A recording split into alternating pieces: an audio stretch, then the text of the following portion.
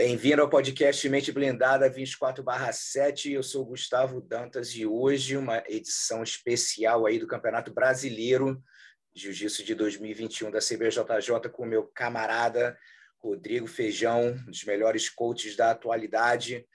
Vem aqui para compartilhar. Ficou 9 dias lá, é isso mesmo? Cara, que maratona! Boa noite a todos. Como é, Gustavão? Aí, vou te falar, eu sou Highlander mesmo, cara. 9 dias, que pressão, amigo. Não é mole não. Então, cara, aí, na moral, parabéns para todos os professores, porque ainda mais a galera que viajou também, né? Deixa a família, passa, gasta dinheiro, investe. Então, pô, parabéns. E, pô, eu sou organizador de evento também, então parabéns para a CBJJ, porque a logística de um evento de 9 dias não é fácil. Parabéns para os árbitros, independente, né? Que fez bom trabalho, mas, pô, são 9 dias, meu irmão, e você em pé lá, então... E parabéns, lógico, para os competidores que botaram na reta aí e competiram ganhando ou perdendo, meu irmão. Poderia estar em casa de bobeira, mas foram lá lutar, se esforçar, então parabéns para todo mundo, né? E vamos conversar um pouquinho aí da experiência no geral. A gente vai falar das finais, falar dos destaques da faixa preta, masculino, feminino. No geral, qual foi a sua avaliação, assim, um top 3 de feedback legal que você achou, vibe, como é que foi do campeonato?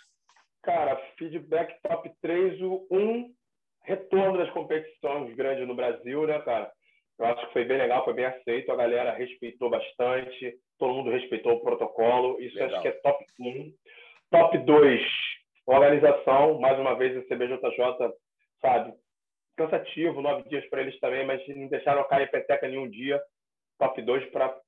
E top 3, os atletas que se apresentaram muito bem, foi um show de jiu-jitsu, Gustavo, lutas para frente, poucas lutas amarradas, se vê, até falar nas finais de preta, muita finalização no final de preta, então quer dizer, foi legal para todo mundo. E detalhes que você, de repente, feedback construtivo que pode, né, coisas para evoluir, coisas a serem conversadas para futuros eventos, alguma coisa que eventualmente não? Cara, eu acho que não deixar o marrom para o último dia, marrom master, acho que, sabe, acho que na cabeça do ser humano, domingo é domingo, né, cara? E a gente acabar o domingo com marrom, hoje, pô, sair de lá 6 horas da tarde, o marrom lutando 7 horas, eu não achei muito legal. Poderia domingo ser um dia mais curto, tentar acabar 3 horas, 2 horas da tarde, sabe? Vai ser final, 5 horas da tarde, acho que tem que acabar com esse negócio.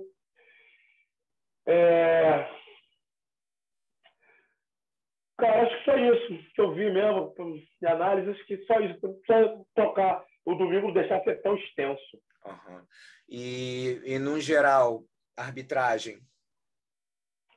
Cara, começou mal, sou bem sincero, não foi legal no sábado, domingo, segunda, muito probleminha, problema que não pode acontecer, sabe? E tu árbitro novo, não? Não tem. Esse é o grande problema, questionamento meu com a direção aqui, porque não está tendo a renovação de arbitragem aqui no Brasil. As pessoas, os mesmos árbitros de 20 anos atrás, isso não é legal. Se tudo se renova, tudo se evolui, porque os árbitros não podem se evoluir também. Ele falou que está com dificuldades, os novos atletas não querem participar. Cara, não sei, tem que ter algum jeito de tentar renovar isso aí. Eu acho que tinha que renovar, tem que manter os experientes que são bons e dar uma renovada que seria bom para todo mundo, sabe? Para pegar aquele pouco de ranço, aquelas empatia que as pessoas não têm um com o outro. Então, acho que poderia mudar. Continuando, não foi muito bem. Sábado, domingo, segunda passada. Terça-feira começou a dar uma melhorada. Quarta-feira teve uns deslizes. A minha concepção, dizemos que o brasileiro foi nota 6,5, Gustavo. Arbitragem, de 0 a 10. Tranquilo. E aí, o que você acha de... Vamos falar do faixa preta masculino, destaques na sua visão. Por quê? Cara, vou falar o seguinte. Primeiro, eu vou falar das grandes performances que eu vi. Acho que você também gosta dessa palavra, eu também gosto. Exato, isso que eu queria ouvir. Não só o resultado. O cara pode ganhar amarrando que nem um doido. Mas grande performance. De garotos que já estão despontando, que a gente sabe que vai ser, que não são mais promessas. Matheus Gabriel, cara, mais uma vez, perigosíssimo. Com jiu-jitsu afiadíssimo. Cara, finalizou todas as lutas dele. Matheus Gabriel, muito bem. Vi a final dele. Fabrício Andrei veio dos Estados Unidos do PAN, com uma performance impressionante no PAN. Mais uma vez, lutou muito bem para frente. Fez uma grande semifinal com o Samuel Nagai. Uma luta, para mim, a melhor luta do faixa preta adulto. Luta muito boa, decidida no momento final. E é sempre bom ver a galera peso-pena jogando por cima, se sentindo confortável, né, cara? Aceitando jogar por cima. Os dois garotos muito bem jogando por baixo, por cima, tentando derrubar. A luta foi muito boa mesmo, gostei muito dessa luta. Gostei muito de um garoto do Guigo chamado Alisson, peso médio. Pô, foi lutaço. Entrou como, sabe, franco atirador, tinha grande nome na chave, foi tirando, fez a última luta, deu o coração dele, bateu mesmo na final, porém, sabe, gostei muito da performance dele, tá de parabéns o Alisson, cara, gostei muito da performance dele, pode gravar esse nome aí, se ele lutar todos os eventos, assim, eu acho que ele merece até chance em grandes eventos de luta casada, que foi pra frente. Gostei da performance de Marcos Peccio, é um garoto que tem lutado aqui no Brasil, todos os eventos de luta casada ele ganha um bônus, Gustavo. Do Barbosa, né? É do Barbosa? Cara, ele é um Cerrone. Sai na mão com qualquer um, não tem caô por baixo, por cima, quer derrubar, é showman. Cara, essas 4 performances para mim foi excelente. E sem contar o campeão absoluto que vem numa crescente, cara, que tá difícil de parar o homem. E, cara, para mim, eu gostei muito da final. Essa final do médio foi muito boa mesmo. E também fiquei impressionado também. O Lara também, pô, no finalzinho correndo atrás, brigou até o final, mostrou muito coração. Então foi, pô, super merecida a vitória mesmo. E como você falou, o Ellison também lutou o coração. Acho que deu uma cansada, uma pregada no final. E, pô, mas acho que foi um lutão. E outro cara que eu gosto de ver também, o Meirana, lutar também no Pluma, que é um garoto sempre também, mesma coisa, eu gosto de ver o peso Pluma jogando por cima. Luta muito pra frente, né, cara? Vamos falar aí, as pessoas que estão mais tempo no Pluma aí, tomar cuidado com ele, que não vai ter jeito não, cara. Ele vai morder alguma coisa aí no mundial, ele vai atrapalhar meio mundo, tá muito confiante com o jogo, muito pra frente, aceita tudo, sai na mão. Sabe? Eu não botei ele como grande performance, porque ele fez poucas lutas. O Pluma estava vazia, a única categoria que estava vazia. Então, ele lutou muito bem. Depois que a gente falar de peso a peso, vamos falar dele, ele lutou muito, muito bem mesmo, errou muito pouco. Mas não fui a grande performance, fez poucas lutas. Os outros fizeram mais lutas e eu gostei um pouco mais dos outros. Legal. E no feminino? Quem te chamou a atenção? Cara, feminino não teve muita estrela, que eu chamo de estrela, campeãs mundiais lutando. Porém, Yara e Gabi Peçanha, sabe, 2 lutas muito boas. A final foi muito boa, decidida no momentinho final. E a final do absoluto, a Yara no final teve uma lesão, mas a luta estava muito boa também. Então, quer dizer, destaque impressionante para as duas, que veio na fase muito boa. Pô, Bia Basílio manteve a escrita, não tem jeito, luta muito para frente, sabe, também muito boa performance. E a menina da Adriana, Ana Rodrigues, também lutou para cima dessa vez, lutou bem, finalizou a luta dela final. Também achei essas 4 no feminino. E sem respeitar outras meninas que lutaram muito bem também, mas essas foram as 4 que eu fui mais impressionado com a performance. E vamos falar de colorida. Destaque aí que você vê alguém que você viu na marrom, que fala assim, cara, ano que vem aí na preta vai estar incomodando. Isso aí tem bastante. Marrom, cara, eu vi no marrom masculino, Pedro Machado, sabe?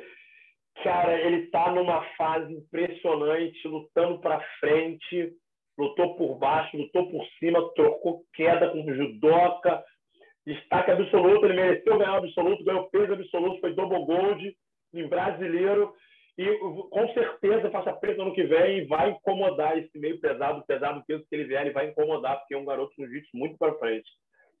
No feminino marrom, a menina do Jeff peso leve, Vitória, veio no absoluto, ganhando as grandonas, cara, lutando para frente também, cara, tirar o chapéu, cara, peso leve, ganhar absoluto, a gente tem que tirar o chapéu, né, cara?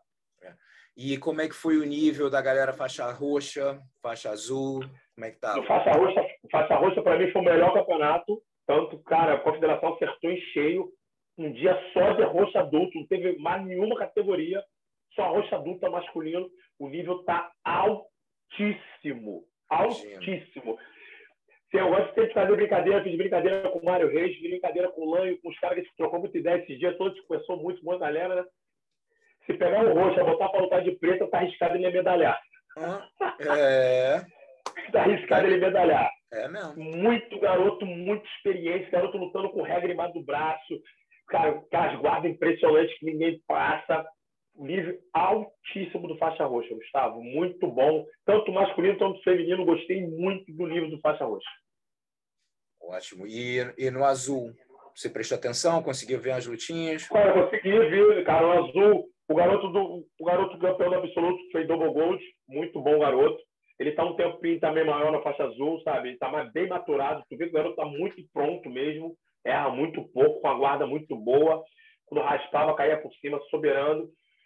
Ele e o vice do absoluto, dois garotos estavam bem, sabe, estavam um passinho à frente dos outros. Estavam um passinho à frente dos outros. O garoto chamado Léo Ferreira, Leonardo Ferreira, da Aliança, Porto Alegre, muito bom garoto.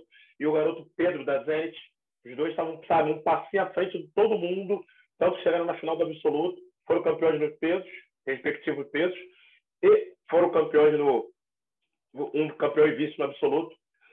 No feminino, mais uma vez, teve fechamento. Duas meninas boas também, a Jeff Chin. Duas meninas lutaram muito para frente.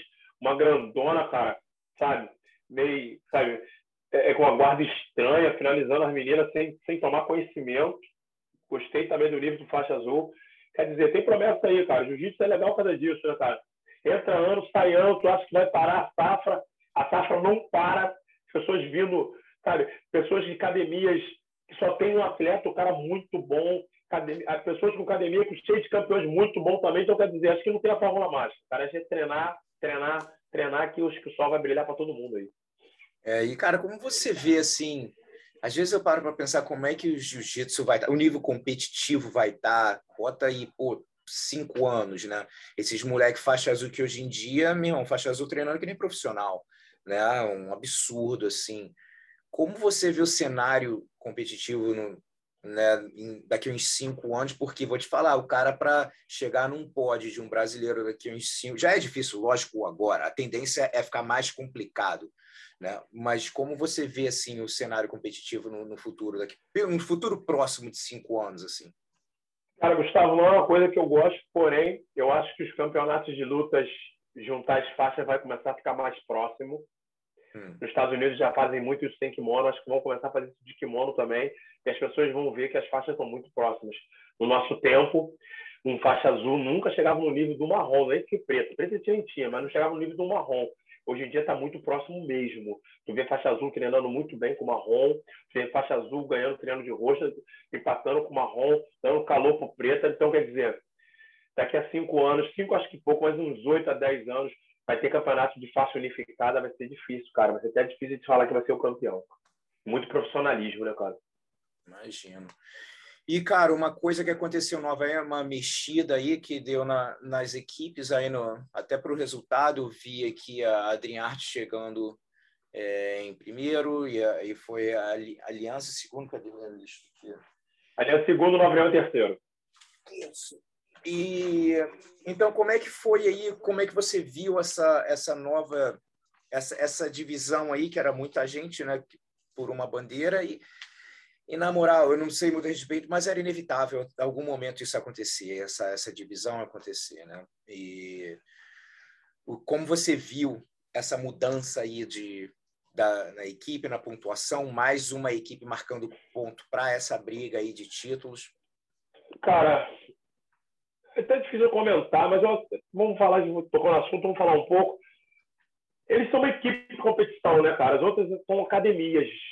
Eles são equipes de competição, então é difícil de comparar. Eles entram no campeonato com 40 pessoas já prontas.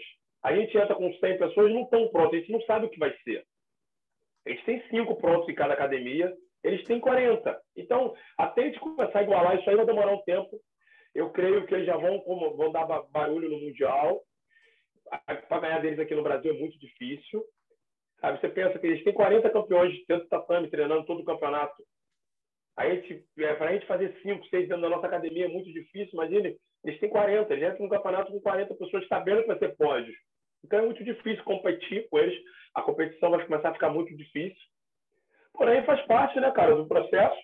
Acho que tem muita gente querendo fazer isso aí, só que não tem o aporte financeiro que eles têm.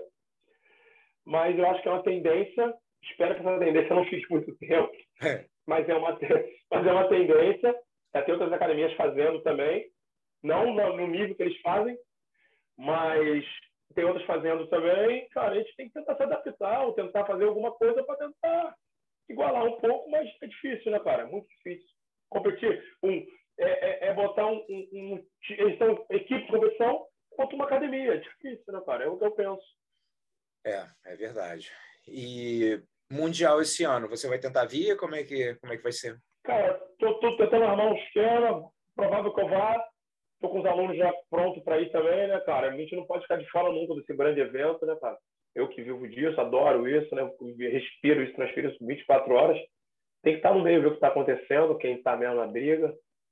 E, tem que fazer... Se você vier, tem que fazer quarentena, parado no México? Então, não, né? Estão falando que não vai ter, né, Gustavo? Ah, é? Que já a partir de 1º de novembro vai acabar a precisar fazer quarentena e as pessoas vão começar a ir direto.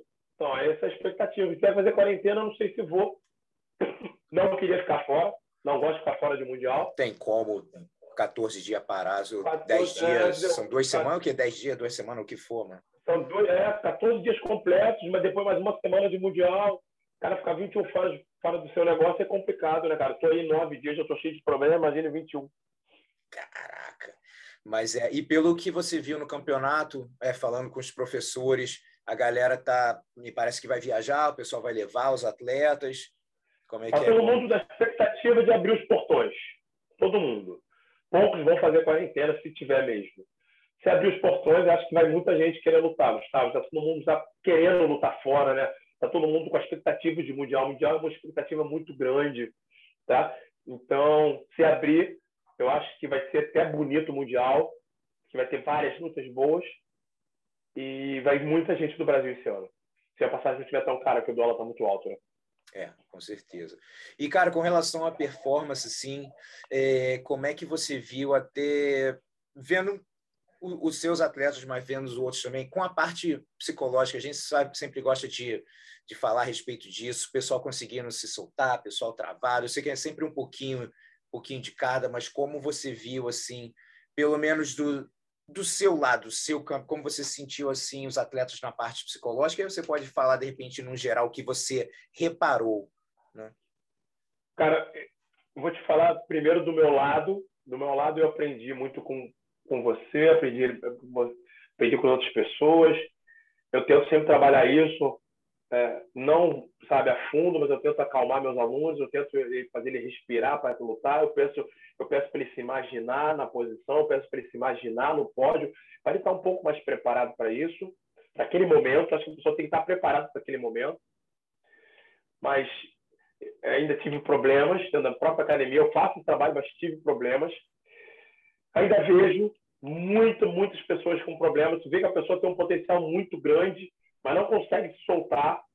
Prefere ficar amarrando, prefere ficar, sabe, perdendo de uma vantagem de pouco, mas para ele tá bom. Acho que isso não é legal. Cara, eu fiquei... O Mário Reis, o professor Mário Reis, ele gosta de fazer esse trabalho, né, cara? A gente ficou terça, quarta e quinta brincando disso aí, eu e ele, analisando os atletas que iam entrar para lutar, sendo nosso, sendo dos outros, pelo olhar da pessoa. O cara com muito cabeça baixa, o outro não estava concentrado, o outro, sabe, querendo fazer cara de mal. Mas, no fundo, as pessoas precisam de ajuda, né, Gustavo? Porque aquele momento ali que chama teu nome, se você não estiver preparado para aquela caminhada de 20 segundos até chegar à beira do tatame, tu perde a luta ali, antes de começar. Com certeza. Então, essa lacuna tinha que ser um pouco mais trabalhada. As pessoas treinam físico, as pessoas treinam técnico, mas ainda estão deixando o psicológico de lado e está fazendo diferença. Porque eu falo no funil. Chega no funil, quarta de final, semifinal, você vai pegar um brabo. Você vai pegar um campeão mundial, um campeão brasileiro. Se você não está mentalmente preparado para lutar com aquele rapaz, não apertar a mão, ele vai te finalizar. Então não vai adiantar, pô. Você treinou, você gastou dinheiro, você fez parte física, sabe? Você se preparou tecnicamente, está com a tua melhor posição em dia, mas ao apertar a mão do teu oponente, você já perdeu a luta. Então, quer dizer, não adianta. Você tem que estar tudo alinhado. Para ser um campeão, você tem que estar tudo alinhado. E para você que competiu aí, ou de repente está assistindo, você competiu outro campeonato, o que seja, mas a gente está falando do brasileiro, então de repente você que competiu brasileiro, mas eu acredito que sempre depois de competição, ganhando ou perdendo, você tem que fazer uma análise da sua performance. Né? Não é só ganhei, estou bem, né? E aí não tem que olhar, não, tem que olhar de tudo um pouco, ter sempre, né, dar uma olhada na parte técnica, às vezes só você estava bem de cabeça, mas fez um erro técnico. Então, o erro técnico é fácil de consertar, né? E aí tem aquela parte também, né, tática, estratégica de como vai ser a luta, então isso daí também decide muito a luta. A parte também relacionada com gás, mas gás às vezes você pode estar voando, só que, meu irmão, você vai completamente desidratado, perdeu peso pra cacete no dia, né? Então, você pode ter uma Ferrari, mas sem combustível, filho, você não dirige. Então, tem que fazer um trabalho bom com algum acompanhamento, com um nutricionista também, para poder, né, executar tudo que você está treinando e, lógico, a parte mental, se de repente você travou, começar a procurar a raiz do problema. E eu acho que é importante você perguntar duas coisas, né? Uma é o que você fez de certo para você continuar fazendo, não só na competição, mas no treino. Pô, isso aqui foi legal, funcionou legal, papapá. E, do outro lado, se você estivesse na mesma posição, tivesse que fazer essa luta de não passar esse campeonato, o que você teria feito diferente? Treinamento e competição. Então, essa análise tem sempre que estar sendo feita, porque não adianta, de novo, às vezes as pessoas acabam ganhando e aí esquece tudo que passou, analisar a luta, olhar o quase vantagem, por que o cara não passou, bateu na tua lateral, por quê? Investiga por que o quase vantagem aconteceu, o quase ponto, a quase finalização. Então, acho que tudo tem que ser feito. Como você conversa com teus alunos a respeito disso, né, deles dar uma refletida na performance? É o que eu falei, eu espero passar uma semana, né? Pô, depois de ficar 9 dias aqui, eu vou dar uma descansada. Descansada, sabe? Nem eu vou na academia, resolver os problemas, vou dar uma aulinha, mas bem tranquilo. Meu time de competição vai descansar. A partir da outra semana, e já começa o próximo camp com o Grande de Lã, mas antes de começar o camp, a gente vai conversar sobre o brasileiro. Eu boto todo mundo no tatame, eu explico tudo que acertou, tudo que errou, eu peço para dar opinião, a gente tenta resumir um pouco melhor, para a gente errar menos. Isso tem dado certo, porque eles falam que, pô, esse dia eu dormi mal, minha mãe me ligou um dia antes, eu peço para desligar o telefone, pô, não bati bem o peso, o adversário estava mais forte do que eu. A gente tenta minimizar tudo para o próximo ter esse erro, né, cara? Então, eu faço uma boa reunião com todos os meus atletas que competiram e todos que irão lutar, porque, de repente, uma ideia que o cara teve, tu não vai ter o erro que tu não vai ter. Então, é melhor todo mundo ouvir. Eu faço uma grande reunião e, pô, todo mundo sentado no tatame e tenta tirar os erros de todo mundo ali conversando. Beleza. E com relação a 2022, você escutou alguma coisa a respeito de... É tão difícil agora planejar qualquer coisa, né?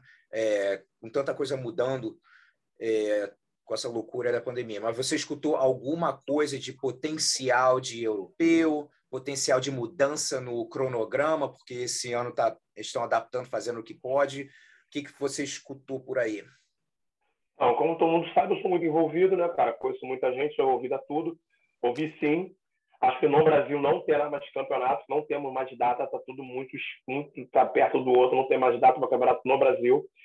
Início de janeiro, já vão começar as competições fortes no Brasil.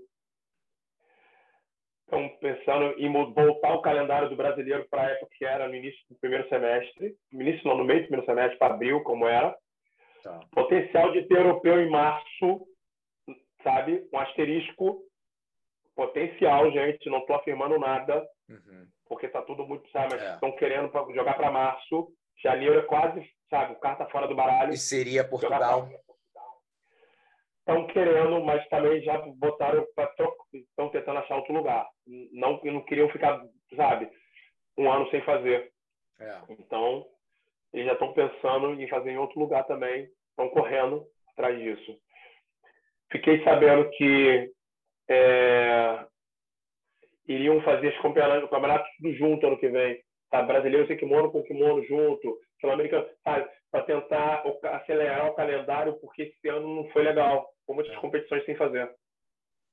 Entendeu? Mas é tudo, também, como você acabou de falar, tudo incerto, ninguém afirma nada, porque a gente não sabe, né?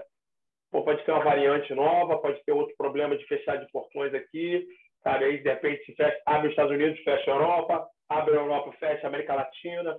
É tudo incerto. Então, e o que a gente tem que fazer é continuar trabalhando devagar, pensamento positivo, sempre rezar para as competições abrirem, que a competição abrindo ajuda todo mundo, e tentar voltar ao jiu-jitsu que era antes, cara, que temos bastante coisas legais para vir aí. Show.